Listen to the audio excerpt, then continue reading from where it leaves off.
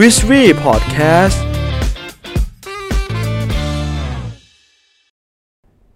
ฮัลโหลสวัสดีครับทุกคนขอต้อนรับเข้าสู่ Wishry Podcast ผมสร้างทุกวันให้เป็นวันที่มีความหมายครับก็วันนี้คุณอยู่กับเบนนะคนเดิมแต่ว่าวันนี้เบนมีแขกรับเชิญนะครับเป็นแขกรับเชิญสุดพิเศษของผมเองครับแนะนำตัวหน่อยครับคุณแขกรับเชิญครับผมชื่อซับนะครับโอเคครับก็เป็นพี่ผมนะครับเราเป็นญาติกันแล้วก็ไม่ได้เจอกันมานานวันนี้ก็พี่ซับจะมาแชร์ประสบการณ์นู่นนี่นั่นแล้วก็มาเล่าให้ทุกคนฟังพี่ซับเล่าให้ทุกคนฟังหน่อยตอนนี้ทำอาชีพอะไรอยู่เล่าครับผมก็เป็น business consultant ก็คือเหมือนดูแลตั้งแต่การทำ research การวางกลยุทธ์แล้วก็ทำ marketing campaign ไปจนถึงการ implement งานด้วยอ๋อทำเกี่ยวกับตำแหน่งที่ทำอยู่ที่ทำครับตอนนี้เป็นเหมือน GM ครับผมอ๋อ GM นี่ย่อมาจากไหนครับบอกน้องๆหน่อยโอเคครับ GM เป็น general manager ครับก็คือเหมือนดูแลภาพรวมทั้งหมดในออฟฟิศครับวันนี้ก็เมเนเจอร์มาเองนะครับทุกคนน้องใครดูอยู่ใครอยากเป็นเมเนเจอร์ฟังตอนนี้เลยโอเคงั้นให้พี่เล่าให้ฟังหน่อยตั้งแต่แรกว่าแบบอยู่ดีๆตัวเองเนี่ยกว่าจะมาถึงจุดนี้เนี่ยเป็นยังไงมาบ้างตั้งแต่เรียนเลยเล่าให้ฟังแชร์ให้ฟังโอเ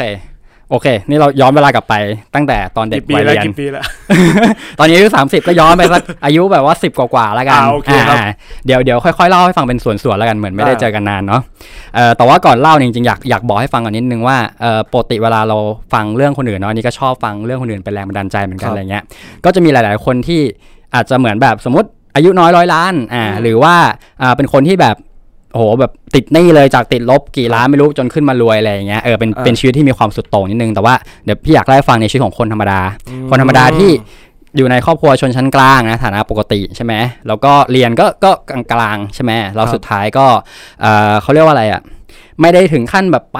จบไปเรียนต่อเมืองนอกหรือว่าไม่ได้ทำธุรกิจ10-20 ล้านอะไรเงี้ยแต่ว่าเลือกทำงานในเขาเรียกว่าเป็นมนุษย์เงินเดือนแล้วก็ค่อยๆไต่เต้าขึ้นมาเรื่อยๆเดี๋ยวเล่าให้ฟังในฉบับคนธรรมดาแบบนี้จะได้แบบเผื่อแบบเขาเรียกว่าอะไรนะเหมือนเป็นอีกหนึ่งชีวิตของคนคนหนึ่งเนาะประมาณนั้นดีครับโอเคได้ครับเอาตั้งแต่ไหนดิมเดี๋ยวเล่าเกริ่นนิดนึงจะได้พอรู้ว่ายังไงคือตอนเรียนตั้งแต่สมัยประถมจนมาถึงมัธยมต้นเลยเนี่ยก็จริงๆไม่ค่อยตั้งใจเรียนเท่าไหร่ตอนนั้นได้เกรดเฉลี่ยก็ 1.9 กว่าจริงป่ะจริงก็คือ9กว่าใช่มีหลายๆวิชาไปดูในสมุดพกอะตอนเด็กไม่เข้าใจคือได้ประมาณ50คะแนนก็คิดว่าเราได้50คะแนนจริงเพิ่งรู้ตอนหลังว่าอ๋อเหมือนอาจารย์เขาช่วยปัดขึ้นมาจริงๆคือมันไม่ผ่านอะไรอย่างเงี้ยก็คือเกรด1ประมาณนั้นก็ได้ 1.9 กว่าก็คือเหมือนเป็นเด็กไม่ค่อยตั้งใจเรียนไม่ค่อยเข้าใจว่าการเรียนต้องทำยังไงอะไรก็คือเอาตัวไปนั่งเป็นเด็กหลังห้องอ่ะนึกภาพออกใช่ไหมก็เล่นกับเพื่อนด้วยนั่นไปเรื่อยครับโอเคทีนี้มันมีจุดแรกนิดนึงตรงที่ตอนม.3 เพื่อนชวนไปเรียนพิเศษไปเรียนเลขตอนนั้นนะครับแล้วก็คิดเราไม่ได้คิดอะไรหรอกแค่ตามเพื่อนไปแล้วก็คิดว่าแบบจะได้ไปดูหญิงโรงเรียนอื่นอะไรอย่างงี้ อย่างนั้นเลยแล้วมันโชคดีตรงนึงที่ว่าวิชาแรกอันนั้นที่ไปเรียนคือวิชาแคลคูลัสแล้วบังเอิญว่าแคลคูลัสเนี่ยตอนเราเรียนมัธยมตอนเราเรียนมหาลัยมันก็เรื่องเดียวกันหมดอะไรอย่างเงี้ยเราก็เลยเหมือนมีพื้นฐานนิดหน่อยคือตอนนั้นอ่ะจากที่ไม่เคยเรียนเลยพอไปเรียนพิเศษเลขปุ๊บเรามาสอบใช่ไหมสมมติ40คะแนนเราก็ได้แบบ30กว่าอะไรเงี้ยมันก็ดูเหมือนเราก็แบบมันก็พอสอบได้ก็แต่มันก็เป็นแค่1ในวิชาที่นอกนั้นก็คือแบบ1กว่าหมดเลยก็คือเลขได้ตัวนึงแต่ที่เหลือก็1กว่าเหมือนเดิมใช่ก็จบมาด้วยเกรด 1.9 สุดยอดทีนี้พอจบม.3 เพื่อนคนหนึ่งที่เรียนอยู่ด้วยกันนั่นแหละเขาเหมือนกับว่าเป็นลูกคนจีนแล้วเขาก็เหมือนกับอยากจะกลับไปเรียนเมืองจีนเขาก็ชวนเราไปคือเป็นจีนพ่อแม่เป็นจีนพ่อแม่เป็นจีนมาจากแต้จิ๋วแล้วตอนนั้นมีเพื่อนด้วยกัน3คนก็ไปเรียนจีนด้วยกันตัดสินใจว่าจะไปเรียนจีนตอนอายุ16ก็คือม.4 ใช่ไหมครับใช่ประมาณขึ้นม.4 แต่ตอนนั้นกะว่าจะไปเรียนภาษาก่อนสักปีนึงแล้วก็ค่อยไปเรียนมัธยมอะไรอย่างเงี้ยเดี๋ยวนะขอขั้นนิดนึงอันนี้เป็นสงสัยแล้วตอนแรกตัวเองไม่คิดจะต่อม.ปลายหรืออะไรเงี้ยตอนนั้นเหมือนยังไม่ได้คิดอะไรเยอะยังค่อนข้างเด็กอยู่ใช่ไหมแล้วก็พอเห็นเพื่อนที่เราสนิทกันเขาเหมือนมีความคิดว่าถ้าไปเรียนจีนเนี่ยจีนเป็นภาษาที่น่าจะแบบเจริญนู่นนี่นั่นอะไรอย่างงี้ใช่ไหมตอนนั้นคือย้อนไป10 กว่าปีที่แล้วคือมันยังเพิ่งมาเองนะคนยังไม่ค่อยตื่นตัวแต่วันนั้นเราก็ด้วยความที่มองว่าเฮ้ยมันดูมีวิสัยทัศน์ดูมีอนาคตก็เลยตัดสินใจไปคือคิดแค่นั้นเลยแต่ไม่ได้คิดอะไรละเอียดมากแล้วพี่บอกพ่อแม่ตัวเองยังไงก็ตอนแรกเกริ่นก่อนว่าเฮ้ยเพื่อนมันจะไปเรียนเมืองจีนแล้วเขาก็เหมือนกับไปเรียนเมืองจีนดีนะเขาสนับสนุนเราก็เลยเหมือนรู้ในตอนนั้นว่ามันเราสามารถไปได้ถ้าเราอยากไปก็คือโชคดีว่าพ่อแม่ไม่ได้ห้ามอะไรพ่อแม่ไม่ได้ห้ามอะไรตอนเราแบบก็อยากไปกับเพื่อนอยากไปมีชีวิตของตัวเองอะไรนึกออกไหมตรงนั้นใช่โอเคทีนี้ไปเลย ก็ไปเลยแล้วก็ไปเรียนอยู่เมืองหนึ่งเมืองคุนหมิงเป็นเมืองเลยเชียงใหม่ขึ้นไปนิดนึงเองเมืองไม่ไกลมากก็เพราะว่าเมืองนั้นค่าใช้จ่ายถูกคือตอนนั้นเราก็แบบไม่ได้รวยมากอะไรอย่างนี้ใช่ไหมเราก็แบบไปเมืองที่มันไม่ได้แพงแล้วก็ไปอยู่หอไปอะไรอย่างเงี้ยก็มันเป็นจุดเริ่มต้นที่ไปใช้ชีวิตของตัวเองแล้วก็เริ่มแบบเราได้เงินมาเท่านี้ต้องบริหารยังไงใช่ไหมแล้วก็เหมือนกำหนดเองว่าแต่วันเราจะมีวิถีชีวิตแบบไหนนู่นนี่นั่นแล้วด้วยความว่าตอนนั้นเราไป15แล้วคนรอบข้างทั้งหมดก็คือ20กว่าส่วนใหญ่เรียนจบมาแล้วเด็กสุดก็คือปี4ที่แบบมาเรียนเทอมสุดท้าย22อะไรเงี้ยใช่22เราก็เลยเหมือนเป็นไปอยู่ในสังคมที่ค่อนข้างเป็นผู้ใหญ่เขาก็เหมือน16ได้วัย16ความคิดความอ่านเขาก็แบบไปเขาก็โตไปหมดแล้วมันทำให้เราเหมือนแบบเราเริ่มโตตามเริ่มคิดตามเขาอะไรเงี้ยก็โตมาถ้าเปรียบเทียบกับเด็ก15ในตอนนั้นก็ถือว่าเราก็มีประสบการณ์ชีวิตอีกแบบนึงแล้วพอถึงสักเขาเรียกว่าช่วงที่เหมือนกับเหมือนมันมีเวลาให้นั่งคิดว่าแบบแล้วเราอยู่ตรงนี้แล้วเราจะไปยังไงต่อแล้วชีวิตนี้เราอยากมีชีวิตวิถีชีวิตแบบไหนอยากมีเงินเดือนเท่าไหร่อะไรเงี้ยมันประกอบว่าไอ้เพื่อนคนนี้แหละที่ชวนเราไปจีนนะเขาอ่านหนังสือของโรเบิร์ตคิโยสกิเงิน4ด้านนู่นนั่นก็เลยมาเล่าให้ฟังเราก็ฟังเราก็ซึมซับมาเขาอ่านตั้งแต่อายุ16เลยครับใช่เขาอ่านมาเขามาเล่าให้ฟังเราก็เลยแบบเฮ้ยแนวคิดมันน่าสนใจก็เลยมานั่งคิดว่าเราอยากมีรายได้เท่านี้ต้องเก็บเงินแบบนี้คือมันเริ่มเปิดให้เราคิดใช่ไหมครับทีนี้เราก็เลยมาคิดต่อว่าแล้วเราเอาไงต่อกับชีวิตณตอนนั้นปรากฏว่าเราก็เหมือนพอเราเริ่มได้ภาษาจีนมาระดับนึงเราก็คิดต่อว่าถ้าเราอยากทำอะไรนะเราตอบตัวเองได้ชัดมากเลยว่าอยากทำด้านธุรกิจหมายถึงไม่ได้อยากเป็นวิศวะไม่ได้อยากเป็นหมอไม่ได้อยากเป็นทนายแล้วก็อยากทำธุรกิจใช่ก็เลยทำให้ตอนนั้นเราคิดว่าถ้าเราเรียนต่อภาษาจีนแบบเรียนให้แบบแน่นเลยนะเราจะไปเป็นครูเหรอก็เปล่าเราได้ภาษาอังกฤษพอสื่อสารได้แล้วเราได้ภาษาจีนพอสื่อสารได้แล้วงั้นก็เรียนแค่พอพูดได้ก็เลยทำให้กลับดีกว่าอยากกลับแล้วอายุเท่าไหร่แล้วตอนอายุก่อนกลับไปอายุ16เดี๋ยวไป16ไป15จบม.3แล้วก็ไปแล้วก็กลับตอน16ก็เลยกลับเลยเพราะตอนนั้นที่เหตุผลที่กลับเนี่ยเพราะคิดแค่ว่าคงไม่ได้อยากไปเรียนต่อม.ปลายตั้ง3ปีแล้วก็ไปอยู่มหาลัยอะไรอย่างเงี้ยแต่คิดว่าในเมื่อเราอยากทำด้านธุรกิจเนี่ยตอนนั้นใจไปอยู่แค่ว่าอยากเรียนมหาลัยอยากทำธุรกิจแล้วแต่ตอนนั้นก็คือกลับมาก่อนเจ๋งว่ะกลับมาปุ๊บพอเรากลับมาจีนตอนนั้นมันเปิดเทอมไม่พร้อมกับไทยครับมันก็จะทำให้เพื่อนเรียนไปแล้วช่วงนึงคือเพื่อนรุ่นเดียวกันกับเราเรียนนำเราไปเทอมนึงขึ้นม.4 ไปแล้วใช่แล้วเดี๋ยวนะตอนนั้นเขาขึ้นม.5 เทอมนึงครับเพราะตอนนั้นเราผ่านไปปีนึงแล้วใช่ไหมช่วงแรกกลับมาเคว้งว่าเรากลับมาแล้วไงต่อเราจะรออีกปีนึงแล้วเรียนตามเพื่อนช้าไป2ปีหรือเราจะทำยังไงดีก็มีช่วงเคว้งเนาะแล้วก็พอมันเคว้งปุ๊บก็จำไม่ได้ว่ายังไงแต่ว่ามันมีก่อนหน้านั้นพี่เคยซื้อหนังสือมาเล่มหนึ่งไว้ที่บ้านแล้วเราไปเห็นเราไปหยิบอ่านแล้วเรารู้สึกว่าอ่านมาเป็นหนังสือนิยายเฉยนะของอาวินเลวาลินเป็นนักเขียนชื่อดังคนนึงเป็นนักเขียนชื่อดังคนนึงแล้วแต่เล่มนั้นมันเป็นเล่มนิยายเฉยเป็นวรรณกรรมเขาเรียกอย่างนั้นพอเราอ่านเราก็รู้สึกว่าหนังสือแม่งมีประโยชน์มันทำให้เราคิดมันทำให้เราอะไรอย่างเงี้ยพอตอนที่เคว้งก็เลยไปหาหนังสือมาอ่านไปเจอหนังสือชื่อ The Magic of Thinking Big เป็นเกี่ยวกับการคิดใหญ่การตั้งเป้าหมายการอะไรอย่างนี้แล้วมันมาประจวบเหมาะกับช่วงเวลาพอดีเราก็เลยมานั่งคิดว่าโอเคเราจะแบบอยากจะไปให้ไกลแค่ไหนอยากทำอะไรต่อดีว่าอะไรเงี้ยทีนี้พอวันนั้นใช่ปะได้อ่านหนังสือแล้วเราก็เริ่มมาคิดต่อหนทางเราแล้วว่าถ้าเราอยากจะเรียนต่อเพื่อให้เข้าเรียนมหาลัยในด้านธุรกิจแล้วเพื่อให้แบบไปทำงานอย่างเงี้ยเราต้องเริ่มตรงไหนเราก็เลยตอนนั้นไปหาสอบเทียบก่อนไปหาสอบเทียบเพราะว่าเรารู้สึกว่าถ้าช้าอีก 2-3 ปีเนี่ยไม่ทันการคือเราไม่ได้อยากเรียนมัธยมปลายก็เลยไปสอบเทียบในเวอร์ชันที่มันเป็นแบบ2ปีแล้วก็เหมือนแบบทำรายงานทำรีพอร์ตมันไอการสอบเทียบนั้นมันต้องแบบเหมือนกับว่าทำธุรกิจไปด้วยอะไรอย่างเงี้ยใช่มันเป็นเขาเรียกว่าสอบเทียบสำหรับคนที่ทำงานแล้วก็เลยตอนนั้นก็ไปทำนู่นนั่นด้วยแบบเอาของมาขายหรือว่าแบบมีตั้งแต่ขายลูกชิ้นก็มีแต่ตอนมันแบบขายเล่นๆขายไม่กี่วันอะไรอย่างเงี้ยแล้วก็ไปหาเสื้อผ้าจากประตูน้ำไปขายที่จตุจักรไปเปิดร้านอยู่2 เดือนก็จริงๆก็ไม่ได้อะไรเท่าไหร่ในตัวเงิน ลงเงินไปขายของหมดปุ๊บคือเหลือของนะแต่ว่าไม่ขาดทุนแต่ก็ไม่ได้กำไรแต่ตอนนั้นทำเนี่ยก็คือทำเพื่อให้เขาเรียกว่าอะไรนะทำรีพอร์ตเพื่อยื่นจบเทียบประเมินด้วยประมาณนั้นแต่ว่าไอธุรกิจกอกแก๊กที่มันไม่ได้แบบสำเร็จอะไรนั่นน่ะมันก็ให้อะไรกับเราหลายอย่างนะคือตอนที่อย่างเอาอย่างงานลูกชิ้นเลยนั่งเสียบไม้กันเนี่ยลูกชิ้นจะมี4ลูกหรือ5ลูกต้นทุนต่างกันราคาขายต่างกันก็คิดหมดใช่แล้วก็มานำจิ้มแล้วก็มานั่งคุยกับเพื่อนว่าเอ๊ะแล้วหนังยางนี่พวกเราต้องคิดเปล่าวะต้นทุนอะไรอย่างเงี้ยมันเป็นจุดแรกๆที่ทำให้เราได้นั่งคิดเกี่ยวกับธุรกิจใช่ไหมแล้วตอนนั้นเนี่ยระหว่างที่อยู่ช่วงสอบเทียบประเมินอ่ะก็พอดีมารู้จากเพื่อนว่าเรียนรามคำแหงอ่ะเราสามารถเขาเรียกว่าพรีดีกรีหลักสูตรชื่อพรีดีกรีก็คือคนที่จบม.3 มีวุฒิเข้าม.3 นะเรียนได้เรียนมหาลัยได้เลยแต่ว่าเขาเรียกว่าเก็บหน่วยกิตไปเรื่อยๆแล้วเดี๋ยวพอมีวุฒิจบม.6 ปุ๊บค่อยมายื่นโอนหน่วยกิตก็เลยระหว่างนั้นอ่ะช่วงตอนนั้นประมาณช่วงระหว่าง17ถึง18ก็เลยทำทั้งหมดที่พูดเมื่อกี้นี้แล้วก็เรียนรามไปด้วยใช่แล้วเดี๋ยวผมถามนิดนึงผมสงสัยว่าแล้วพ่อแม่พี่แบบไม่อยากให้แบบเรียนม.ปลายเหมือนคนปกติเลยไงด้วยความว่าออกจากบ้านตั้งแต่เด็กจริงๆตั้งแต่ก่อนไปจีนน่ะก็ชอบแบบไปบ้านเพื่อนไปต่างจังหวัดเกเรอะไรเงี้ยชอบไปโตนอกบ้าน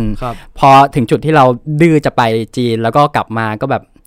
เขาเรียกว่าอะไรนะเหมือนเราจะเดินตามสายของเราอะไรเงี้ยเขาก็เลยไม่ค่อยมายุ่งวุ่นวายอะไรเขาส่วนใหญ่เขาก็ปล่อยให้เราคิดเองอะไรเงี้ยก็ตัดสินใจเองหมดใช่ก็ไปมาก็เลยเรียนรามไปด้วยแล้วก็พยายามจะสอบเทียบตัวที่บอกไปด้วยใช่แล้วก็พอเรียนรามไปเนี่ยเราเขาเรียกว่าอะไรนะไปในมหาลัยเขาเป็นมหาลัยเปิดที่ไม่ต้องเข้าเรียนก็ได้ใช่ป่ะใช่ก็เลยไม่ค่อยมีคนมานั่งเรียนในห้องเท่าไหร่พอเราไปนั่งเรียนก็เงาอะไรเงี้ยแล้วตรงข้ามรามมันจะมีตึกเรียนพิเศษเต็มไปหมดทั้งซอยเลยเราก็เลยแบบโอ้คนเยอะดีก็เลยแบบไปอยากไปเรียนพิเศษเพราะว่าในห้องเนี่ยอาจารย์เขาก็สอนแบบมันคือมันเหมือนสอนเขาเรียกว่านะมันจริงมันแล้วแต่วิชาด้วยต่อเป็นว่าเรียนในแบบติวพิเศษเนี่ยมันเหมือนมันจะทำให้เราจำเขาสอนติวเพื่อไปทำข้อสอบมากกว่าอะไรเงี้ยครับทีนี้ก็เลยไปเรียนพิเศษเรียนวิชาแรกก็เรียนเลขแคลคูลัสนี่แหละวิชาเดียวกันเลยก็เรียนได้แล้วก็ไปเรียนอีกหลายๆวิชาที่มันน่าสนใจเช่นแบบเศรษฐศาสตร์หรือว่านิติศาสตร์อะไรเงี้ยที่มันต้องเขาเรียกว่าอะไรทำข้อสอบยากๆหน่อยช่วงนั้นก็เลยไปหมกมุ่นอยู่กับการเรียนพิเศษเหมือนปลากระดีได้น้ำแบบว่ามปลายไม่ได้เรียนไงพอมีโลกของการเรียนปุ๊บเราหัวโล่งๆไงเราก็ไปเรียนเฮ้ยแบบมันว่ะสนุกว่ะอะไรอย่างเงี้ยก็รีบเรียนเลยแล้วพอเรียนตรงนั้นก็ไปสอบก็ได้นะตอนปีนั้นปีแรกก็คือตอนอายุประมาณ18ประมาณ17เกือบ18ใช่ป่ะ1ปีเราก็เรียนเก็บไปหน่วยกิตไปเยอะมากเลยเท่ากับคนที่เรียน1ปีเลยเหมือนกันครับแล้วทีเนี้ยจุดตอนถึงจะเขาเรียกว่าประมาณ18กำลังตัดสินใจว่าเราจะเรียนรามต่ออีก1ปีจริงๆรามมันเรียนเร็วสุดคือ2ปีครึ่งถ้าเราลงทุกหน่วยกิตลงทุกเทอมซัมเมอร์เราก็ลงอะไรอย่างเงี้ยแล้วสอบผ่านหมด2ปีครึ่งคือจบตอนนั้นเร็วสุดที่สามารถใช่เร็วสุดที่สามารถจบได้คือ19ครึ่งคือเรียน18เรียน19แล้วก็19ครึ่งเราเรียนไปถึง18แล้วใช่ป่ะก็เลยคิดว่าจะเรียนอีกปีครึ่งให้จบแล้วก็ไปทำงานเลยหรือจะไปเรียนที่มหาลัยปกติดีไหมเพราะว่าตอนนั้นเนี่ยได้วุฒิ2 ปีที่รอแล้วครับปรากฏว่าคิดอย่างนี้คิดว่าเรื่องวิชาการเรื่องที่เราเรียนอยู่เนี่ยมันก็ได้อะไรนะแต่ว่ามันไม่มีสังคมไม่มีเพื่อนไม่มีงานกลุ่มไม่มีกิจกรรมแล้วเราก็ยังรู้สึกว่าเฮ้ยเรายังอยากเรียนผ่านสังคมอยากมีเพื่อนอยากมีคอนเนคชั่นใช่ก็เลยสุดท้ายก็ไปคุยกับแม่อีกรอบนึงเปลี่ยนอีกแล้วนะเปลี่ยนแล้ว ไปคุยกับแม่ว่าแม่อยากไปเรียนมหาลัยแล้วไอ้วุฒิที่ได้มาเนี่ยเป็นวุฒิที่สอบสอบเทียบอะไรไม่ได้หมายถึงว่าสอบเทียบแบบรัฐบาลอะไรเงี้ยไม่ได้มันได้แค่อินเตอร์กับได้แค่มหาลัยเอกชนก็เลยมหาลัยเอกชนค่าเทอมแพงใช่ไหมก็เลยไปขอแม่ก่อนว่าแบบขอเรียนหอการค้าได้ไหมอะไรอย่างนี้เนาะเพราะว่าเหมือนมันขึ้นชื่อเรื่องบริหารเราก็คิดว่ามันดีสุดที่เราเก็ตได้แล้วก็เลยตอนแรกแม่ก็หึมนิดนึงเปลี่ยนไปเปลี่ยนมาแล้วก็แบบจะจบแล้วก็มีเรียนต่ออะไรอย่างเงี้ยแต่ท้ายก็ยอมเขาเข้าใจเขาก็กัดฟันส่งปุ๊บเราก็เลยได้เข้าไปเรียนที่หอการค้าทีนี้มันประกอบอายุเท่าเพื่อนไหมเท่ากันตอนนั้นเพราะว่าเราเทียบมาแล้วพอเขาเรียกว่าพอเข้าไปเรียนมันประกอบกันมาประมาณ 2-3 ส่วนนะ1คือเราเรียนรามมาก่อนแล้วมีพื้นฐานอยู่บ้างใช่ไหม 2คือเราเหมือนไปมีประสบการณ์ทำธุรกิจมานิดหน่อยถึงมันจะเป็นอะไรเล็กๆโง่ๆแต่ว่ามันทำให้เราได้คิดได้ทำแล้วก็อินกับมันแล้ว3คือมันเป็นเรื่องที่เราสนใจก่อนหน้านี้ถ้าเราเรียนเลขเราก็จะรู้สึกว่าอ๋อมันเป็นการรับสมองมั้งมันเป็นวิธีคิดมั้งแต่ว่ามันไม่ใช่เรื่องที่เราจะเอาไปประกอบวิชาชีพใช่ไหมแต่พอมันเป็นเรื่องธุรกิจปุ๊บเราก็อินพอมัน3ข้อนี้เราเลยค่อนข้างเรียนแล้วมีความอินมีความหลงไหลก็เลยตั้งใจเรียนด้วยความเข้าใจคือจริงๆพื้นฐานเป็นคนความจำไม่ได้มี IQ เลิศเลอหรือไม่ได้จำได้เดียวคนอื่นอะไรเงี้ยแต่ว่าชอบเรียนด้วยความเข้าใจเรียนด้วยหลักการก็เลยทำให้พอเรียนหอการค้าปุ๊บแล้วเราก็ได้เกรดค่อนข้างดีคือไม่ได้ 1.99 อะไรไม่ได้ 1.99 ใช่ก็เหมือนมาจับทางตัวเองถูกแล้วปรากฏว่าตัวเองมันก็มีเขาเรียกว่าเรียนได้นี่นาตอนนั้นถ้าเป็นวิชาที่แบบอย่างเช่นเลขอย่างเงี้ยก็คือได้แบบสมมติเต็ม40ได้39บัญชี40เต็ม40ได้40อะไรเงี้ยเศรษฐศาสตร์ก็ได้คะแนนแม็กซ์สูงสุดตั้งแต่เขาเปิดมาอะไรเงี้ยก็คือชอบเลขอะไรที่เป็นคำนวณอะไรที่มันเป็นยากจริงๆมาร์เก็ตติ้งหรือว่าอะไรก็ได้หมดวิชาที่มันยากๆได้หมดเลยแต่มันด้วยความว่าไอ้3ข้อเมื่อกี้นี้เนาะมันก็เลยทำให้เหมือนเราแบบตั้งใจเรียนอะไรเงี้ยแต่ว่าก็ยังไม่ค่อยเข้าห้องข้อเสียคือไม่ค่อยเข้าห้องแต่ว่าอาศัยอ่านหนังสือแล้วก็งานกลุ่มก็ไม่ค่อยได้ทำก็ไอ้พวกที่เป็นคะแนนเข้าห้องคะแนนงานกลุ่มก็คือจะดรอปนิดนึง ประมาณนั้นแต่ก็จบมาเกรดก็โอเคนะประมาณแบบ 3.67 อะไรประมาณเนี้ยโอ้เก่งแล้วพี่ ก็พอได้แต่ว่าถ้าเรามองในภาพใหญ่เลยครับคือตอนนั้นเหมือนประมาณปีท้ายๆใช่ป่ะเราก็ตอนนั้นไปอ่านไปเขาเรียกว่าเหมือนกำลังมองหาอะไรทำก็เลยไปตอนนั้นไปจังหวะว่าไปเข้าห้องสมุดแล้วก็ไปเห็นไอ้หนังสือตู้หนังสือแผงหนังสือมารวยที่เป็นของห้องสมุดตลาดหลักทรัพย์ก็เลยไปอ่านแล้วก็รู้สึกว่าสนใจด้านการลงทุนอยากดูเรื่องของหุ้นหรืออะไรอย่างนี้ใช่ไหมก็เลยทำให้เรามองหาสังคมที่เป็นเหมือนการเล่นหุ้นหรืออะไรเงี้ย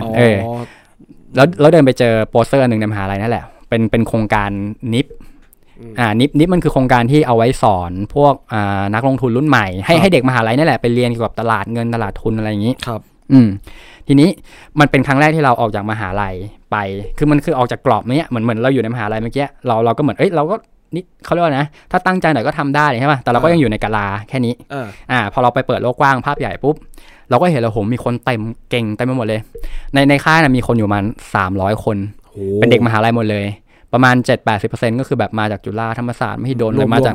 ใช่มาจากมหาลัยที่ค่อนข้างมีชื่อเสียงในประเทศอะไรเงี้ยเราก็เป็นแบบส่วนน้อยมากที่เป็นเอกชนเราเป็นคนเดียวที่มาเป็นแบบคน2คนที่มาจากมหาลัยเอกชนอะไรเงี้ยไม่เยอะทีนี้ก็รู้สึกว่ามันเปิดโลกทัศน์เรามากรู้สึกว่าโหมันมีคนเก่งเยอะรู้สึกว่ามีสังคมที่แบบขยันตั้งใจเรียนอะไรเงี้ยซึ่งมันก็มีความเอาว่าตรงๆมันก็ต่างจากสังคมที่เราอยู่แต่เราก็รู้สึกว่าเฮ้ยเนี่ยมันแบบมันมีโลกกว้างอยู่ตรงนี้ก็อันนั้นก็เป็นเหมือนภาพหนึ่งที่ช่วยเปิดความคิดใช่ไหมทีนี้พอจบมหาลัยตอนนั้นก็ถ้านอกจากเรื่องของเกรดเรียนแล้วเนี่ยก็จะมีอย่างเช่นไปเข้ากิจกรรมนู่นนี่นั่นอีก 3-4 ที่อะไรอย่างนี้แต่ถ้าเทียบกันแล้วเนี่ยมันก็จะมีคนที่สมมุตินะจบมหาลัยรัฐอันดับชื่อเสียงเลยท็อปยูของบ้านเรานะแล้วก็อาจจะแบบไปทำกิจกรรมระดับประเทศมาไปเป็นสโมสรนักศึกษามันก็จะมีคนเก่งอีกมากมายนึกออกไหมใช่เราก็รู้สึกว่าเราก็ยังในแง่ของโปรไฟล์เราก็ยังห่างไกลตอนนี้เรากำลังจะสมัครงานแล้วนะ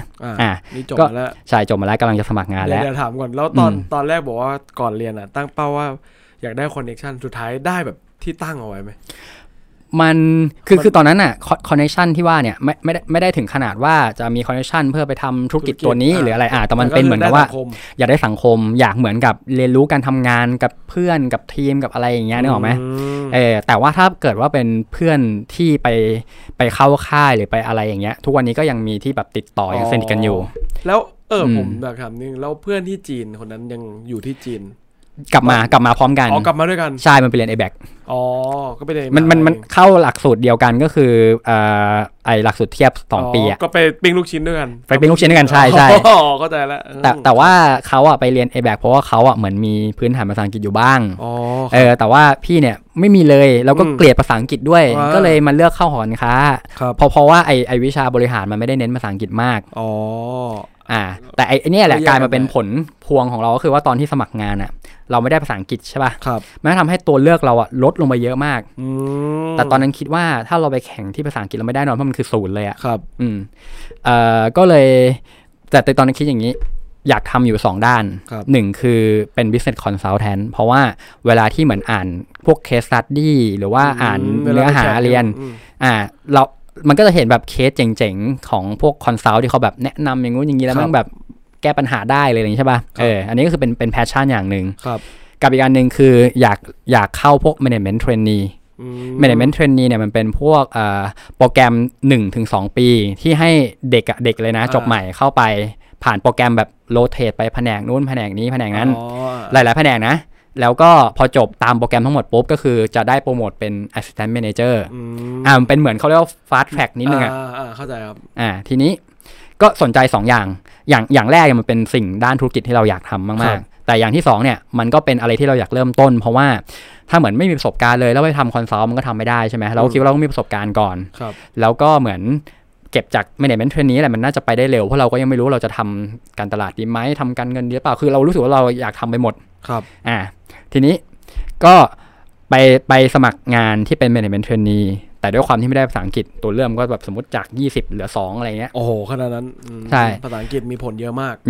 แล้วภาษาจีนพี่ใช้ภาษาจีนตอนนั้นไม่ได้หางานที่เป็นจีนขนาดนั้นแต่ตอนนั้นเนี่ยบริษัทที่เป็นบริษัทจีนก็ยังไม่ค่อยเยอะด้วยคือตอนนั้นภาษาจีนเริ่มเป็นที่นิยมแล้วแต่ว่ายังไม่แบบบูมมากๆขนาดทุกวันนี้ใช่อย่างทุกวันนี้เสิร์ชได้เลยว่าเราได้ภาษาจีนปุ๊บมันขึ้นมาเลยว่างานอะไรได้บ้างหัวเว่ยนู่นนี่นั่นเต็มไปหมดเลยเนี่ยหรอไหมทีนี้เหลือ2แล้วทำไงเหลือน้อยมากแล้วก็เราก็ไปเลือกเจ้าหนึ่งก็เกี่ยวกับการแบบจัดซื้อวัตถุดิบจัดซื้อพวกวัตถุดิบผลิตอาหารสัตว์พวกข้าวโพดพวกมันพวกอะไรอย่างงี้ใช่ไหมก็ไปทำตำแหน่งอะไรครับตอนนั้นจริงๆอ่ะที่เราดูเป็น job description มันคือ management trainee แต่พอเราเข้าไปสัมภาษณ์แล้วเราก็ไม่ได้แบบคุยเคลียร์เขาดีๆอะไรเงี้ยเขาก็เหมือนเราก็ไม่ได้ภาษาอังกฤษอะไรขนาดคือภาษาอังกฤษของเขาอ่ะเขาต้องส่งไปประจำต่างประเทศด้วยพอเราไม่ได้ปุ๊บเขาให้เราอยู่ในไทยแล้วมันก็เหมือนกับกลายเป็นตำแหน่งเทรดเดอร์ธรรมดาพอเราทำไป6 เดือนอ่ะเราจริงๆเราตั้งแต่ประมาณสัก 2-3 เดือนแรกเรารู้แล้วว่าเฮ้ยมันไม่ใช่อย่างที่เราคิดแล้วเราก็เลยเหมือนพยายามตัดสินใจว่าจะออกแต่ว่าตอนนั้นมันแบบมันใกล้สิ้นปีไงแล้วก็แบบอยู่ให้ครบอะไรอย่างเงี้ยแล้วก็เหมือนมันก็ยังเห็นภาพอะไรบางอย่างอยู่คือเหมือนกับไองานที่ว่าเนี่ยมันไปทำต่างจังหวัดแล้วมันก็ได้เดินทางเยอะมากได้ไปคุยกับพ่อค้าได้ไปดูแบบในไร่ได้ไปอะไรอย่างเงี้ยเราก็รู้สึกว่าเราเห็นภาพในโลกใบที่เราไม่เคยเห็นปกติเราเห็นในเมืองอันนี้เรารู้ว่าต่างจังหวัดมันขยายเมืองยังไงโครงสร้างต่างจังหวัดเขามีแบบใครใหญ่ใครเล็กใครเกื้อหนุนกันยังไงอะไรอย่างเงี้ยคุมใครอะไรอย่างงี้มันก็ทำให้เราใช่เหมือนเราแบบเข้าใจโครงสร้างบางอย่างที่เราไม่เคยเห็นแล้วก็แฮปปี้กับมันช่วงนึงแต่ว่าเราก็รู้ว่ามันยังไม่ใช่ภาพปลายทางของเราครับก็เลยออกมาปุ๊บแต่ทีเนี้ยพอออกมารอบเนี้ยไม่ได้เริ่มหางานแล้วแต่ต้องไปแก้ไขเรื่องภาษาอังกฤษก่อนคือเหมือนเริ่มตอนแรกสมัครงานเริ่มรู้แล้วปัญหาคือภาษาอังกฤษแล้วใช่ทำให้ตัวเลือกเราลดลงไปทีนี้ก็เลยปรับใช่ตอนนั้นประมาณเริ่มขึ้น24แล้วก็เลยไปตัดสินใจไปเรียนภาษาอังกฤษก่อนประมาณ7 เดือนเรียนที่ไทยนั่นแหละเอาเงินเก็บตัวเองเรียนแบ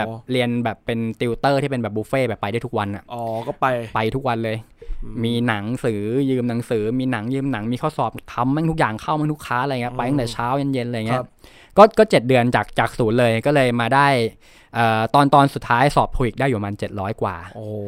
ก็มาไกลเลยก็พอได้คือ700 กว่าเนี่ยถ้าเกิดสมมติว่าเป็นเด็กไทยที่เรียนในไทยแล้วเราตั้งใจเรียนภาษาอังกฤษพอใช้ได้หน่อยก็จะได้อยู่ประมาณนี้แต่ถ้าเก่งมากหน่อยก็ได้800แต่ถ้าไปต่างประเทศมาเนี่ย900สบายๆก็จะประมาณนี้700เนี่ยก็คือถือว่าพอใช้ได้พอสื่อสารได้พออ่านหนังสือได้ทำไมตอนนั้นถึงไม่ทำงานไปเรียนไปหรืออะไรเงี้ยคิดยังไงอยู่ครับตอนนั้นรู้สึกว่าถ้าจะเรียนภาษาอังกฤษให้มันได้ในเวลาสั้นขนาดนั้นเนี่ยคือเนี้ยเรียนตั้งแต่ EastMR What were คืออะไรตอนแรกพี่แบบศูนย์เลยมากเลยแบบศูนย์มากแบบหมาแมวแคทด็อกอะไรประมาณนี้ได้ไหมใช่ได้เป็นศัพท์แต่ไม่เข้าใจเลยว่าเซนเทนยังไงแกมมายังไงศูนย์เลยแล้วเกลียดด้วยเราปิดกั้นนึกออกไหมถึงเวลาเราไปสอบเราแค่กามั่วหรือไม่ก็จำท่องเอาท่องเสร็จปุ๊บสอบปุ๊บลืมเลยก็เลยศูนย์มากศูนย์เลยก็ไปเรียนใหม่หมดเลยว่าอยากจะเรียนให้มันสั้นๆแล้วให้มันได้ให้มันจบไปใช่ก็เลยมุ่งทำไปเลยแล้วตอนนั้นไม่กลัวแบบไม่มีรายได้แล้วแบบอะไรเงี้ยกลัวก็ไอรอบเนี้ยมันโชคดีว่าตอนที่อยู่มหาลัยมาเราก็แบบเก็บเงินเก่งไงมันก็เลยพอมีแต่เดี๋ยวมันจะมีอีกรอบนึงที่เดี๋ยวจะเล่าเรื่องนี้ให้ฟังอีกทีนึงแปะไว้ก่อนโอเคทีนี้เริ่มเรียนภาษาอังกฤษ 7-8 เดือนแล้วเริ่มจากศูนย์ได้มาประมาณ700กว่าก็ไปสมัครบริษัทที่เป็น management training นี่แหละยังไม่หยุดนะยังจะแบบเจ้าให้ได้แล้วก็บริษัทเนี่ยเป็นการทำเกี่ยวกับแก้วก็เลยไปสมัครแล้วก็สุดท้ายก็ผ่านคือไอสอบรอบสุดท้ายมีประมาณ 4-5 รอบเนาะรอบสุดท้ายเนี่ยเขาให้ไปดิสคัสกันเป็นภาษาอังกฤษเราก็แต่เราก็พยายามด้นพยายามอะไรอย่างเงี้ยก็เราก็พยายามพูดพยายามแสดงออกอะไรเงี้ยเขาก็ให้ผ่านให้ผ่านโดยที่อาจจะมีหมายเหตุไว้ว่าภาษาอังกฤษยังติดอยู่นิดหน่อยนะอะไรเงี้ยแต่ว่าก็พอมั่วได้อย่างงี้โอเคทีนี้พอสมัครเรียนเขาเรียกนะสมัครงานเข้าไปแล้วจำได้เลยตอนนั้นเขาสัมภาษณ์ว่าเรามีเป้าหมายยังไงเขาถามอย่างนี้เลยเขาถามว่าเรามีเป้าหมายยังไงใน5ปีนี้อะไรอย่างเงี้ยก็เลยเล่าให้เขาฟังว่าเหมือนตอนนี้อายุประมาณ23ใช่ไหม23ขึ้น24แล้วถ้าเกิดว่าเข้า Management Trainee 2 ปีเนี่ยเราก็จะอายุ25เราก็จะเก็บเงินเรียนป.โทใช่ไหมเราก็จะมีประสบการณ์ที่จะไปเรียน MBA ในประเทศนี่แหละนะเรียน MBA อีกสัก2 ปีก็จะอายุ27ถ้าอายุ27เราจบปุ๊บเราก็จะมีปริญญา MBA แล้วก็มีตำแหน่ง Assistant Manager แล้วก็มีประสบการณ์5 ปีถึงตรงนั้นเนี่ยคิดว่ามีโอกาสที่จะพยายามก้าวไปเป็น Manager มีเวลาไม่เกิน3 ปีเราคิดว่าเราเป็น Manager นี่คือเป็นเป้าหมายที่อยากทำให้ได้ภายในอายุ30ก็เล่าให้เขาฟังอย่างนั้นเขาก็ประทับใจนู่นนี่นั่นอะไรเงี้ยแล้วนี่ก็เป็นเป้าหมายที่เราเชื่อนะตอนจริงๆว่าเราทำได้แล้วก็เริ่มงานวันแรกแล้วก็เรียนรู้ก็พยายามทำแต่ปรากฏว่าเหมือนอย่างนี้ขอย้อนนิดนึงว่าตอนที่เราเรียนเราก็รู้สึกว่าเฮ้ยเราก็เรียนเก่งใช้ได้นะมุมนึงเรารู้แหละว่าในบรรดามหาลัยมันมีมหาลัยที่อาจจะยากหรือได้คะแนนยากกว่านี้เลยไม่รู้นะแต่เราคิดว่าเราก็ทำได้ระดับท็อปของที่นี่แล้ววะอะไรเงี้ยก็รู้สึกว่าเรามีของแต่เราไม่ได้ทำงานกลุ่มจำที่เล่าได้ไหมเราไม่ได้ทำงานกลุ่มทำ presentation ทำ Excel ทำ Word คือมันlearning curve เราเยอะเราแบบก่อนจะไปงมมันทำยังไงวะเนี่ยอะไรอย่างเงี้ยก็เลยทำให้มันสะดุดไปหมดลุ่มดอนแล้วไม่เหมือนที่คิดไว้เลยแล้วเรากดดันตัวเองมากว่าแบบหรือแบบเฮ้ยหรือเราไม่ได้เก่งที่เราคิดวะทำไมเราทำงานไม่ได้วะอะไรอย่างเงี้ยแล้วมันประกอบกับว่าไอ้ management trainee โปรแกรมเนี่ยเขาจะพุชเป็นพิเศษกดดันเป็นพิเศษอย่างสมมติเราไปถามหัวหน้าว่าอันนี้คือยังไงครับอะไรเงี้ยเขาก็จะบอกว่าแบบนี่จ้างมาทำอะไรจ้างให้มาเป็นเหมือนฟิวเจอร์ลีดเดอร์เหมือนแบบเป็นอนาคตไม่ใช่หรอทำไมแค่นี้คิดเองไม่ได้อะไรเงี้ยพูดงี้เลยเหรอใช่คำนี้เลยตอนนั้นรู้สึกจึกเลยเพราะว่าเราคิดแล้วจริงๆคิดไม่ได้ก็เลยไปถามเขาเขาก็สวนกลับมาอย่างนี้ก็แบบโหเจ็บจี๊ดเลยอะไรเงี้ยแล้วมันมีปัญหาหนึ่งก็คือว่าพอเราเจอโจทย์ยากๆใช่ไหม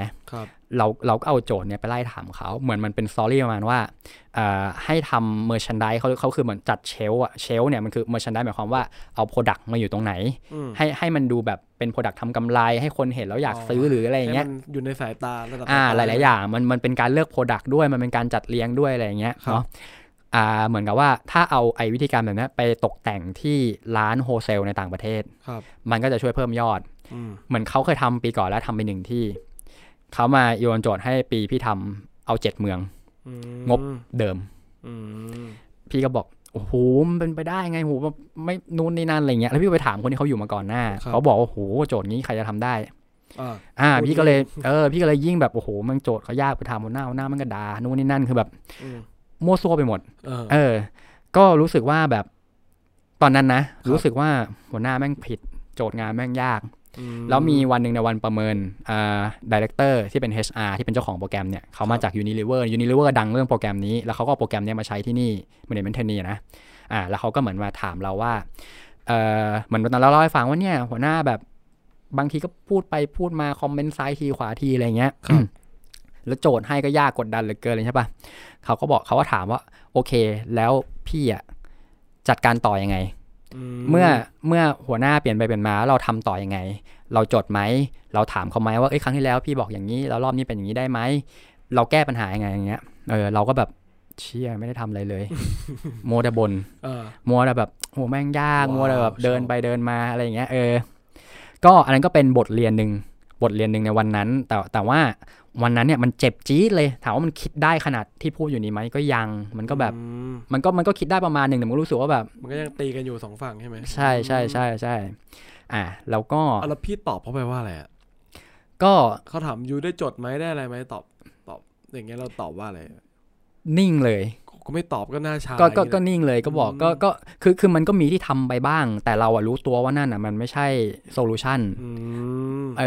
มันก็แค่แบบเป็นเหมือนเป็นการเถียงเฉยๆอะไรอย่างเงี้ยนึกออกไหมหมายถึงว่าวันนั้นที่เถียงกับหัวหน้าอะไรมันก็แค่เป็นการเถียงเราไม่ได้แก้ปัญหาจริงๆไงเราก็เลยแบบเหมือนเป็นฟีลว่าแบบยอมรับในสิ่งที่เขาพูดอะไรเงี้ยว้าวโคตรชอบแล้วทีนี้ผลประเมินก็ไม่ค่อยดีเท่าไหร่เพราะว่าเหมือนตอนแรกทำ presentation ก็กุกกักใช่ไหมแล้วก็ไปหมกมุ่นอยู่กับปัญหาแล้วมันก็จะมีว่าเหมือนพอเราเจอความยากเจอแรงกดดันอย่างนี้ปุ๊บเนี่ยเราก็จะเอาตัวเองไปผูกกับปัญหาแล้วเช่นตอนนั้นเหมือนเขาให้ทำเหมือนกับว่าจำไม่ได้เลยเกี่ยวกับราคาสินค้าที่มันมีเป็นหลายร้อยตัวเลยนะแล้วพี่ก็เอาไฟล์2 ไฟล์จาก2แผนกที่มันไม่ตรงกันเนี่ยมานั่งเช็คว่าเหมือนจะทำข้อสรุปได้เนี่ยมันต้องเช็คให้มันตรงกันก่อนใช่ป่ะผลสรุปผ่านไป1 อาทิตย์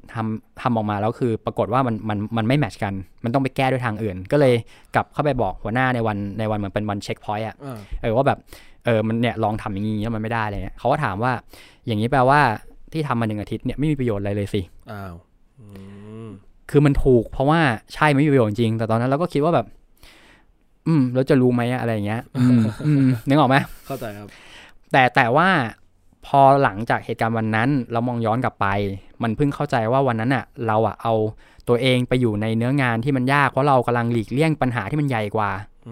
จริงๆมันมีเรื่องที่ควรแก้มากกว่าไอ้เรื่องไฟล์นั่นแต่เรามัวไปนั่งแมทช์ไฟล์เป็นสัปดาห์ก็สมควรโดนด่าแหละนึกออกไหมเพราะแบบเขาเรียกว่าไปงมอยู่ในรายละเอียดมันเป็นฟีลมานี้สมมติว่าอยากทำธุรกิจว่ะแต่ว่าเนี่ยไม่มีเงินทุนแล้วก็ไปหมกอยู่กับไม่มีเงินทุนก็เลยทำไม่ได้อะไรอย่างเงี้ยไม่ได้ลงมือคือไปพยายามเอาตัวเองไปแขวงอยู่กับปัญหาที่มันแบบตีกรอบเราไว้เพื่อไม่ให้ทำอีกสิ่งนึงทั้งจริงๆแล้วธุรกิจมันเป็นอีกเรื่องนึงอะไรอย่างนี้ถูกไหมครับตอนนั้นก็เหมือนกันเป็นลักษณะที่แบบไปหมกมุ่นอยู่ในไฟล์เอกสารจาก3-4 ข้อเนี่ยผลประเมินสุดท้ายก็เลยเหมือนไม่ค่อยดีเท่าไหร่คือจริงๆโปรแกรมนี้มันจะมีแบบนี้ in or out in คือได้ไปต่ออีกแผนกนึงเอาคือออกจากโปรแกรมเลยแต่ออกจากโปรแกรมไม่ใช่ออกจากบริษัทนะออกจากโปรแกรมคือไปเป็นพนักงานปกติเข้าใจครับทีนี้ผลประเมินเนี่ยไม่ค่อยดีแต่เขายังให้ผ่านไปอีกโปรแกรมนึงคือเขาเรียกว่าผ่านแบบมีหมายเหตุคือมันไม่ใช่ผ่านทีเดียวแต่ว่ายังได้ไปต่อยังไม่โดนออกอะไรอย่างเงี้ยไปทำอีกแผนกนึงหัวหน้าคนละคนแล้วนะผลมันก็ไม่ค่อยดีเว้ยผลมันก็ไม่ค่อยดีอีกคือมันก็แบบขึ้นลงอะไรอย่างเงี้ยแต่สุดท้ายแล้วมันสุดท้ายมันมีรีพอร์ตที่ดีไปส่งพวก management แต่ว่าระหว่างทางเนี่ยเขาก็ประเมินว่า process มันไม่ค่อยดีอยู่ดีครับเหมือนกับหลงทางไปเยอะอะไรเงี้ยงมเยอะใช่แผนกที่2เขาก็ยังบอกว่าผลก็ยังไม่ค่อยผ่านเท่าไหร่ก็คือเขาตอนที่เขาประเมินคุยกันกับผู้ใหญ่ว่าเขาเห็นว่าเด็กคนนี้มีของมี potential แต่จะเหมือนยังประกอบร่างมาไม่ได้เฉยก็เขาก็เลยเหมือนเชื่อถือในตัวเราแล้วให้ไปต่อแต่จริงผลงานเนี่ยมันก็มีโปรเซสที่มันไม่ค่อยได้ใช่ไหมทีนี้ตอนนั้นเรากลับมานั่งคิดแล้วว่าโหแม่งเฟลมากนะ2 รอบแล้วนึกออกป่ะแล้วเราก็คิดต่อว่าเราถ้าจะสู้ต่อเราต้องใช้พลังใจอีกเยอะมากเลยครับมันก็มีออปชันที่คิดอย่างนั้นแต่อีกมุมนึงเนี่ยเราก็มาคิดในภาพที่ใหญ่ขึ้นว่าเรายังอยากสู้ต่อกับที่นี่ไหมคือไอ้คำว่าที่เนี่ยมันก็มีประเด็นว่าตัวบริษัทสังคมอะไรต่างๆว่าสุดท้ายเราจะโตที่นี่หรือเปล่าอะไรเงี้ยมันเหมือนมันเห็นภาพไปใน2 อย่างก็คือว่าเราอาจจะทำผลงานติดขัดแล้ว เราก็เห็นภาพว่าเราก็อาจจะไม่ได้อยากอยู่ที่นี่ยาวๆด้วยสุดท้ายก็เลยตอนนั้นคิดกับตัวเองว่าออกดีกว่าครับคือไอ้เรื่องที่ผิดยอมรับนะแต่ว่าออกไปเริ่มสิ่งอื่นใหม่ดีกว่าเพราะสุดท้ายปลายทางหรือว่ากลางทางเราไม่ได้อยู่ตรงนี้อยู่แล้วก็เลยตัดสินใจลาออกแล้วกี่ปีแล้วตอนนั้นอายุ1 ปีก็ทำมาปีนึงแล้วก็ประมาณเกือบปีใช่รู้สึกว่าสุดท้ายตัวเองก็ไม่ได้น่าจะไปถึงจุดนั้นหรอกใช่ก็เลยเป้าหมายเราชีวิตเราไม่ได้อยากไปที่นั่นอะไรเงี้ยใช่แล้วก็รู้สึกว่าออกดีกว่าตอนนั้นก็ประมาณอายุ24ออกมาว่างงานเสียดายไหมที่ทำมาเสียดายมากตอนนั้นนะเสียดายอาจจะไม่ได้เสียดายว่าไม่ได้อยู่ที่นี่แต่เสียดายในแผนงานว่าเหมือนเรามีโปรแกรมที่เป็นแคเรียร์พาธรออยู่แล้วอะว่าพออายุ25จะเป็นแอสซิสเงินเดือนปรับนู่นนี่นั่นอะไรอย่างเงี้ยแต่ตอนนั้นคิดว่าถ้าออกจากตรงนั้นปุ๊บสมมุติว่าเงินเดือนที่เราหายไปเดี๋ยวเราจะทำคืนให้หมดเลยเดี๋ยวเราจะทำให้มันมาโตในวันหลังให้มันแบบคือตอนนั้นเอาจริงคิดไม่ออกว่าโอ้โหถ้าคือเรารู้เงินเดือนใช่ป่ะเราก็คูณไปแล้วว่าอีก5ปีเราได้เงินเท่านั้นเท่านี้แล้วพอเราออกไปปุ๊บ1แก็บที่หายไป2ต้องไปเริ่มใหม่มันก็เลยเป็นความรู้สึกว่าแบบโอเคแต่เดี๋ยวจะทำคืนไอ้ตรงเนี้ย cover กลับมาให้ได้เลยไม่รู้มันต้องเท่าไหร่หรอกแต่มันต้องเยอะมากก็เลยออกใช่ว่างงานเหมือนเดิมว่างงานตอนนั้นคิดว่าลาออกสัก 2-3 เดือนหมายถึงว่าพักสักเดือน2 เดือนอะไรอย่างนี้ใช่ไหมแล้วเดี๋ยวค่อยหางานใหม่หรือค่อยตัดสินใจต่อเอาไงก็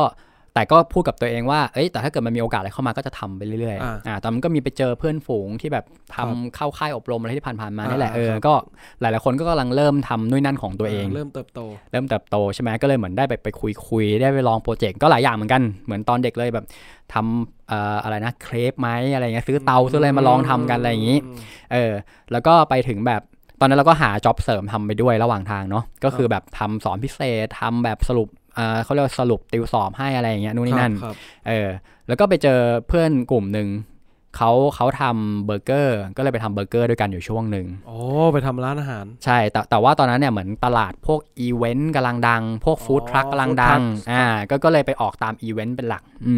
ตอนนั้นก็กะว่าถ้าทำขึ้นเนี่ยก็จะแบบทำเป็นขายแฟรนไชส์ทำสาขาอะไรเงี้ยตามความฝันของคนเริ่มทำธุรกิจของกินเนาะอะไรอย่างงี้เข้าใจครับมันก็มีข้อดีหลายอย่างนะตอนนั้นได้เจอเพื่อนได้ทำงานได้อะไรอย่างงี้ใช่ปะแต่ในขณะเดียวกันเนี่ยเหมือนอย่างในเพื่อนกลุ่มเบอร์เกอร์เนี่ยมีอยู่4 คน3 คนเนี่ย2 คนเนี่ยเขาทำงานประจำที่เขาทำงานประจำแบบเงินเดือนค่อนข้างเยอะแบบ 7-8 หมื่นหรืออะไรอย่างเงี้ยเรายังว่างงานส่วนอีกคนนึงเนี่ยเขาก็เหมือนมีเส้นทางที่เขาทำอยู่ด้วยแล้วเขาทำคอร์สเขาอะไรของเขาใช่ปะแล้วก็เป็นความรู้สึกว่าแบบถามว่างานมันก็คืองานเสริมอันนึงที่ทุกคนก็ตั้งใจทำแหละแต่ว่ามันก็คืองานเสริมของเขามันก็สู้งานหลักไม่ได้มันก็สู้งานหลักไม่ได้เราก็แบบแม่งก็ยังรู้สึกหวงๆอยู่ในใจอยู่แล้วมันจะมีอันนึงที่ปักหมุดไว้ตรงนี้ที่บอกจะเล่าให้ฟังก็คือว่าไอ้ช่วงนี้แหละที่ลาออกมานั่นแหละจาก 2-3 เดือนมันกลายเป็นปีกว่ามันกลายเป็นปีกว่าใช่กว่าจะสมัครงานอีกทีคือ25เลยนะแต่ว่าไอ้ช่วงปีกว่าเนี่ยเงินเก็บออกทุกวันไอ้งานที่ทำมาเนี่ยรับจ็อบเสริมเนี่ยมันแค่พออยู่ได้แต่ว่าเงินมันลบแล้วตอนนั้นเราประมาณ24ใช่ป่ะเราเปรียบเทียบกับเพื่อนว่าแบบเพื่อนเขาทำงานที่แบบว่าเงินเดือนก็แบบมั่นคงเงินเดือนกำลังขึ้นกำลังรุ่งอะไรอย่างเงี้ยส่วนเราเนี่ยโอ้โหงานยังไม่มีทำไม่พอเงินแม่งตกอีกเงินไหลออกสมมติจะซื้อของเพิ่มในร้านก็ลงอะไรเงี้ยแล้วบางวันมันก็ไม่ได้มีงานแน่นขนาดนั้นเพราะว่ามันเป็นจุดปะต่อของแต่ละคนอะไรเงี้ยมันก็เป็นความรู้สึกที่ตื่นมาแล้วแบบเหมือนไม่มีคุณค่าเหมือนแบบเหมือนแบบทำไงดีวะอะไรอย่างเงี้ยมันก็แบบรู้สึกเฟลอะไรอย่างเงี้ยทีนี้ก็ตอนนั้นมันมีอบรมหนึ่งที่ไปเข้าจริงๆจะบอกว่าเมื่อกี้พูดถึงหนังสือไปแล้วเรื่องอบรมเป็นอีกหนึ่งสิ่งที่ส่งผลกับชีวิตเราค่อนข้างมากตอนนั้นไปอบรมอันนึงของรัฐบาลจัดอะไรสักอย่างเขาจัดให้อุตสาหกรรมอาหารอะไรเงี้ยเราก็เอาโปรไฟล์เบอร์เกอร์เนี่ยไปเข้าก็ให้ไปก็เลยไปได้ความรู้จากนั้นพอสมควรแต่ตอนนั้นมันมีจิ๊กซอว์อันนึงก็คือเหมือนไปเจอคนที่มาเข้าอบรมเหมือนกันเป็นผู้ใหญ่อะไรเงี้ยเขาเหมือนกับว่ากำลังเขาก็อยากหาคนมาช่วยทำการตลาดแล้วเขาก็เห็นเราเป็นแบบดูเป็นเด็กรุ่นใหม่ไฟแรงอะไรเงี้ยเขาก็ถามว่าแบบสนใจทำนู่นนี่นั่นให้เขาไหมอะไรเงี้ยก็ถามทับทามใช่ป่ะเราก็เลยสนใจมากก็เลยไปคุยที่ร้านเขาอะไรเงี้ยเขาเหมือนจะให้แบบไปปั้นแบรนด์ไปอะไรสักอย่างประมาณนี้นะแต่ปรากฏว่าคุยไปคุยมาเราออฟเฟอร์มา เขาเนี่ยก็มีที่ปรึกษาอันนึงที่เป็นที่ปรึกษาด้านแฟรนไชส์เป็นแบบระดับบนของประเทศเลยนะเขาก็เอาเรื่องที่ว่าจะจ้างเราเป็นที่ปรึกษาการตลาดเนี่ยไปปรึกษาฝั่งนี้เขาแนะนำสรุปมาว่าแบบอย่าจ้างเลยทำเองดีกว่าอะไรอย่างเงี้ยนู่นนั่นเขาก็ให้มาถามเราว่าเนี่ยคุณมีโปรไฟล์อะไรคุณมีพอร์ตอะไรประสบการณ์กี่ปีเงี้ยซึ่งเราไม่มีไงก็เลยกลายว่าเราปิดดีลไม่ได้แต่วันนั้นมันจุดแรงบันดาลใจอย่างหนึ่งมากๆเลยว่าเฮ้ยการเป็นที่ปรึกษาที่เราเคยฝันไว้วันนั้นเนี่ยแม่งกลับมาเว้ยแม่งกลับมาที่ตอนแรกจะเลือกว่าจะเป็น management trainee หรือเป็น consult ใช่ทีนี้เราไม่ได้เป็น management trainee แล้วแม่งพังยับเลย2บริษัทด้วยนะเป็น consult เฮ้ยแม่งกลับมาว่ะเราเลยไปนั่งทำกันบ้านเพื่อที่จะหาว่าเหมือนไปเสิร์ชหาว่าแบบมีใครรับทำการตลาดบ้างอะไรเงี้ยก็ปรากฏว่าจากเดิมที่เราไม่เคยรู้เลยนะว่ามันจะมีคีย์เวิร์ดหรือการหาแบบเนี้ยก็ปรากฏว่าเจอบริษัท 4-5 บริษัทอะไรเงี้ยที่แบบรับเขียนแผนรับที่ปรึกษาบริษัทส่วนใหญ่เนี่ยไม่มีตัวตนคือหมายถึงว่าเป็นหน้าเว็บเป็นเท็กซ์เป็นภาพปลอมๆอะไรเงี้ยแต่ว่ามีบริษัทนึงที่แบบมีเป็นผลงานชัดเจนมีหน้าผู้บริหารมีอะไรเงี้ยเราก็เลยสนใจบริษัทนี้มากเลยแล้วมันเป็นฟีลคัลเจอร์แบบเหมือนสตาร์ทอัพแบบว่ามีความแบบที่ทำงานแบบคือเราอ่านแล้วฟีลมันเหมือน Google แต่มันไม่ใช่อย่างนั้นนะแต่หมายถึงว่าแบบเสรีหรืออะไรอย่างเงี้ยนึกออกป่ะแล้วเราก็เลยไปสมัครก็ปรากฏว่าก็สมัครไปแล้วก็สัมภาษณ์แล้วก็เขาก็รับเข้าไปนะอะไรอย่างงี้ก็เลยเนี่ยอายุ25ไปเริ่มต้นใหม่ไปเริ่มต้นใหม่เป็นการเป็นคอนซัลท์โอเคโอ้โหมันมากจริงๆมันมากจริงก็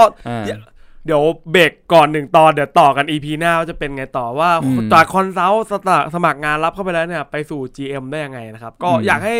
พี่เนี่ยฝากอะไรถึงน้องๆคนที่แบบตั้งเป้าอะไรแล้วแบบเจอความล้มเหลวอะไรหน่อยตอนนั้นถ้าผ่านไปอยากจะบอกเขาว่าอะไรน้องๆที่แบบตอนเนี้ยตั้งเป้าเหมือนสวยงามเลยเหมือนพี่ตอนวัย22-23แล้วเจอความล้มเหลวอยากจะฝากเลยพวกเขาเลยคืออย่างเงี้ยครับอันนี้เรามองแบบได้ก็ได้พี่ก็บอกอย่างแรกนะครับคือถ้าจากที่เล่ามาเมื่อกี้เนี้ยก็จะเห็นว่าเป้าหมายเนาะมันมีเป้าหมายแล้วก็มีแผนแต่สุดท้ายที่เรามาจนถึงครึ่งนึงเนี่ยยังไม่ได้เป็นไปตามแผนเลยแต่จะเห็นได้ว่าทุกครั้งเราจะมีการกลับไปเทียบกับเป้าหมายเสมอว่าเฮ้ยมันคือสิ่งที่เราเคยฝันมันคือเลเวลที่เราอยากจะไปให้มองเหมือนเป็นแสงดาวเหนือครับคือเวลาที่เราอยู่กลางป่ากลางมหาสมุทรเนี้ยเขาจะบอกให้เราดูดาวเหนือเพื่อดูทิศใช่ไหมไอทิศเนี่ยมันไม่ได้บอกแผนการหรอกแล้วบางทีเนี่ยเราอาจจะไปทิศใต้ก็ได้แต่เราจะรู้ทิศเหนืออยู่ข้างหลังคือไม่ว่าจะไปทางเดียวกับมันไปคนละทางกับมันแต่ถ้าเรามีเลเวลอยากที่เราอยากไปถึงเนี่ยเวลาที่เราทำแล้วกำลังหลงทางกำลังลอสเนี่ยมันจะดึงเรากลับขึ้นมาเป้าหมายควรมีไว้ส่วนแผนงาน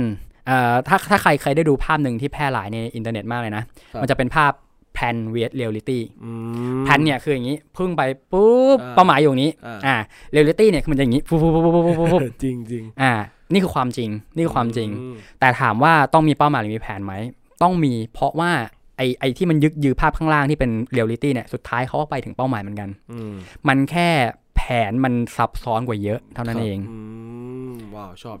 อีกอย่างนึงที่เบนซ์อยากเสริมคือเบนซ์สังเกตว่าแบบถ้าพี่แบบไม่มีเพื่อนคนจีนคนนั้นแบบพูดเรื่องหนังสือให้ฟังแบบกับไม่ได้อ่านหนังสือเล่มนั้นแล้วก็มาสัมมนาหรืออะไรพวกเนี้ยเบนซ์ว่าแบบชีวิตอาจจะพลิกไปอีกเนื้อหนึ่งแล้วอะไรเงี้ยมีผลมากก็ใครที่น้องๆฟังอยู่แล้วแบบไม่ได้ชอบอ่านหนังสืออ่านแล้วไม่ถูกจริตก็ลองฟังพอดแคสต์ดูหรือว่าอะไรอย่างงี้ดูก็ได้แล้วก็ถ้าใครอ่านได้ก็ลองอ่านดูแล้วก็ลองคุยกับคนเก่งๆจะช่วยได้เยอะอยากเสริมตรงนี้นึงนะอันนี้คือจากที่เห็นเบนทำพอดแคสต์ใช่ป่ะยังนั่งคุยอยู่กับภรรยาเลยแต่งงานแล้วเนาะนั่งคุยกับภรรยาอยู่ว่าเฮ้ยเดี๋ยวนี้เด็กรุ่นใหม่เขาลุกออกมาทำอะไรของตัวเองโดยที่ถ้าเป็นยุควัยพี่เนี่ยมันจะเป็นยุคที่เข้าใจว่าทำอะไรเนี่ยมันต้องแบบเป็นแบบแมสหมายความว่าสมมติถ้าแบบสมมติเปรียบเทียบเป็นวงการเพลงก็ต้องแบบเป็นแกรมมี่เป็น RS เป็นค่ายใหญ่ๆอะไรอย่างเงี้ยแต่จริงๆมันมีค่ายอะไรย่อยๆมากมายเลยที่เราสามารถลุกมาทำของตัวเองได้ทำในแบบของเราแล้วเราก็โตไปในแบบของเราจริงคืออันนี้อยากแบบเขาเรียกว่าชื่นชมที่ทำพอดแคสต์อันนี้แล้วก็มีคนดูด้วยนะเขาคงได้อะไรจากตรงนี้ถูกไหมโอเคก็ขอบคุณครับก็นั่นแหละถ้าแบบอยากเริ่มทำอะไรก็เริ่มไปเลยแบบไม่ต้องรออะไรแบบไม่ต้องรอเงินทุนเอางี้เดี๋ยวใครอยากปรึกษาอะไรทักมาเบื้องหลังเดี๋ยวผมให้คอนแทคพี่ผมไปโอเคไหมยินดี โอเควันนี้ประมาณนี้ครับเดี๋ยวเรามาว่ากันต่อ EP หน้าจะเกิดอะไรขึ้นต่อหลังจากที่เข้ามาทำงานแล้วโอเควันนี้ก็ประมาณนี้ครับผมหวังว่าเรื่องนี้จะช่วยสร้างวันของคุณครับสวัสดีครับผมบ๊ายบายสวัสดีครับ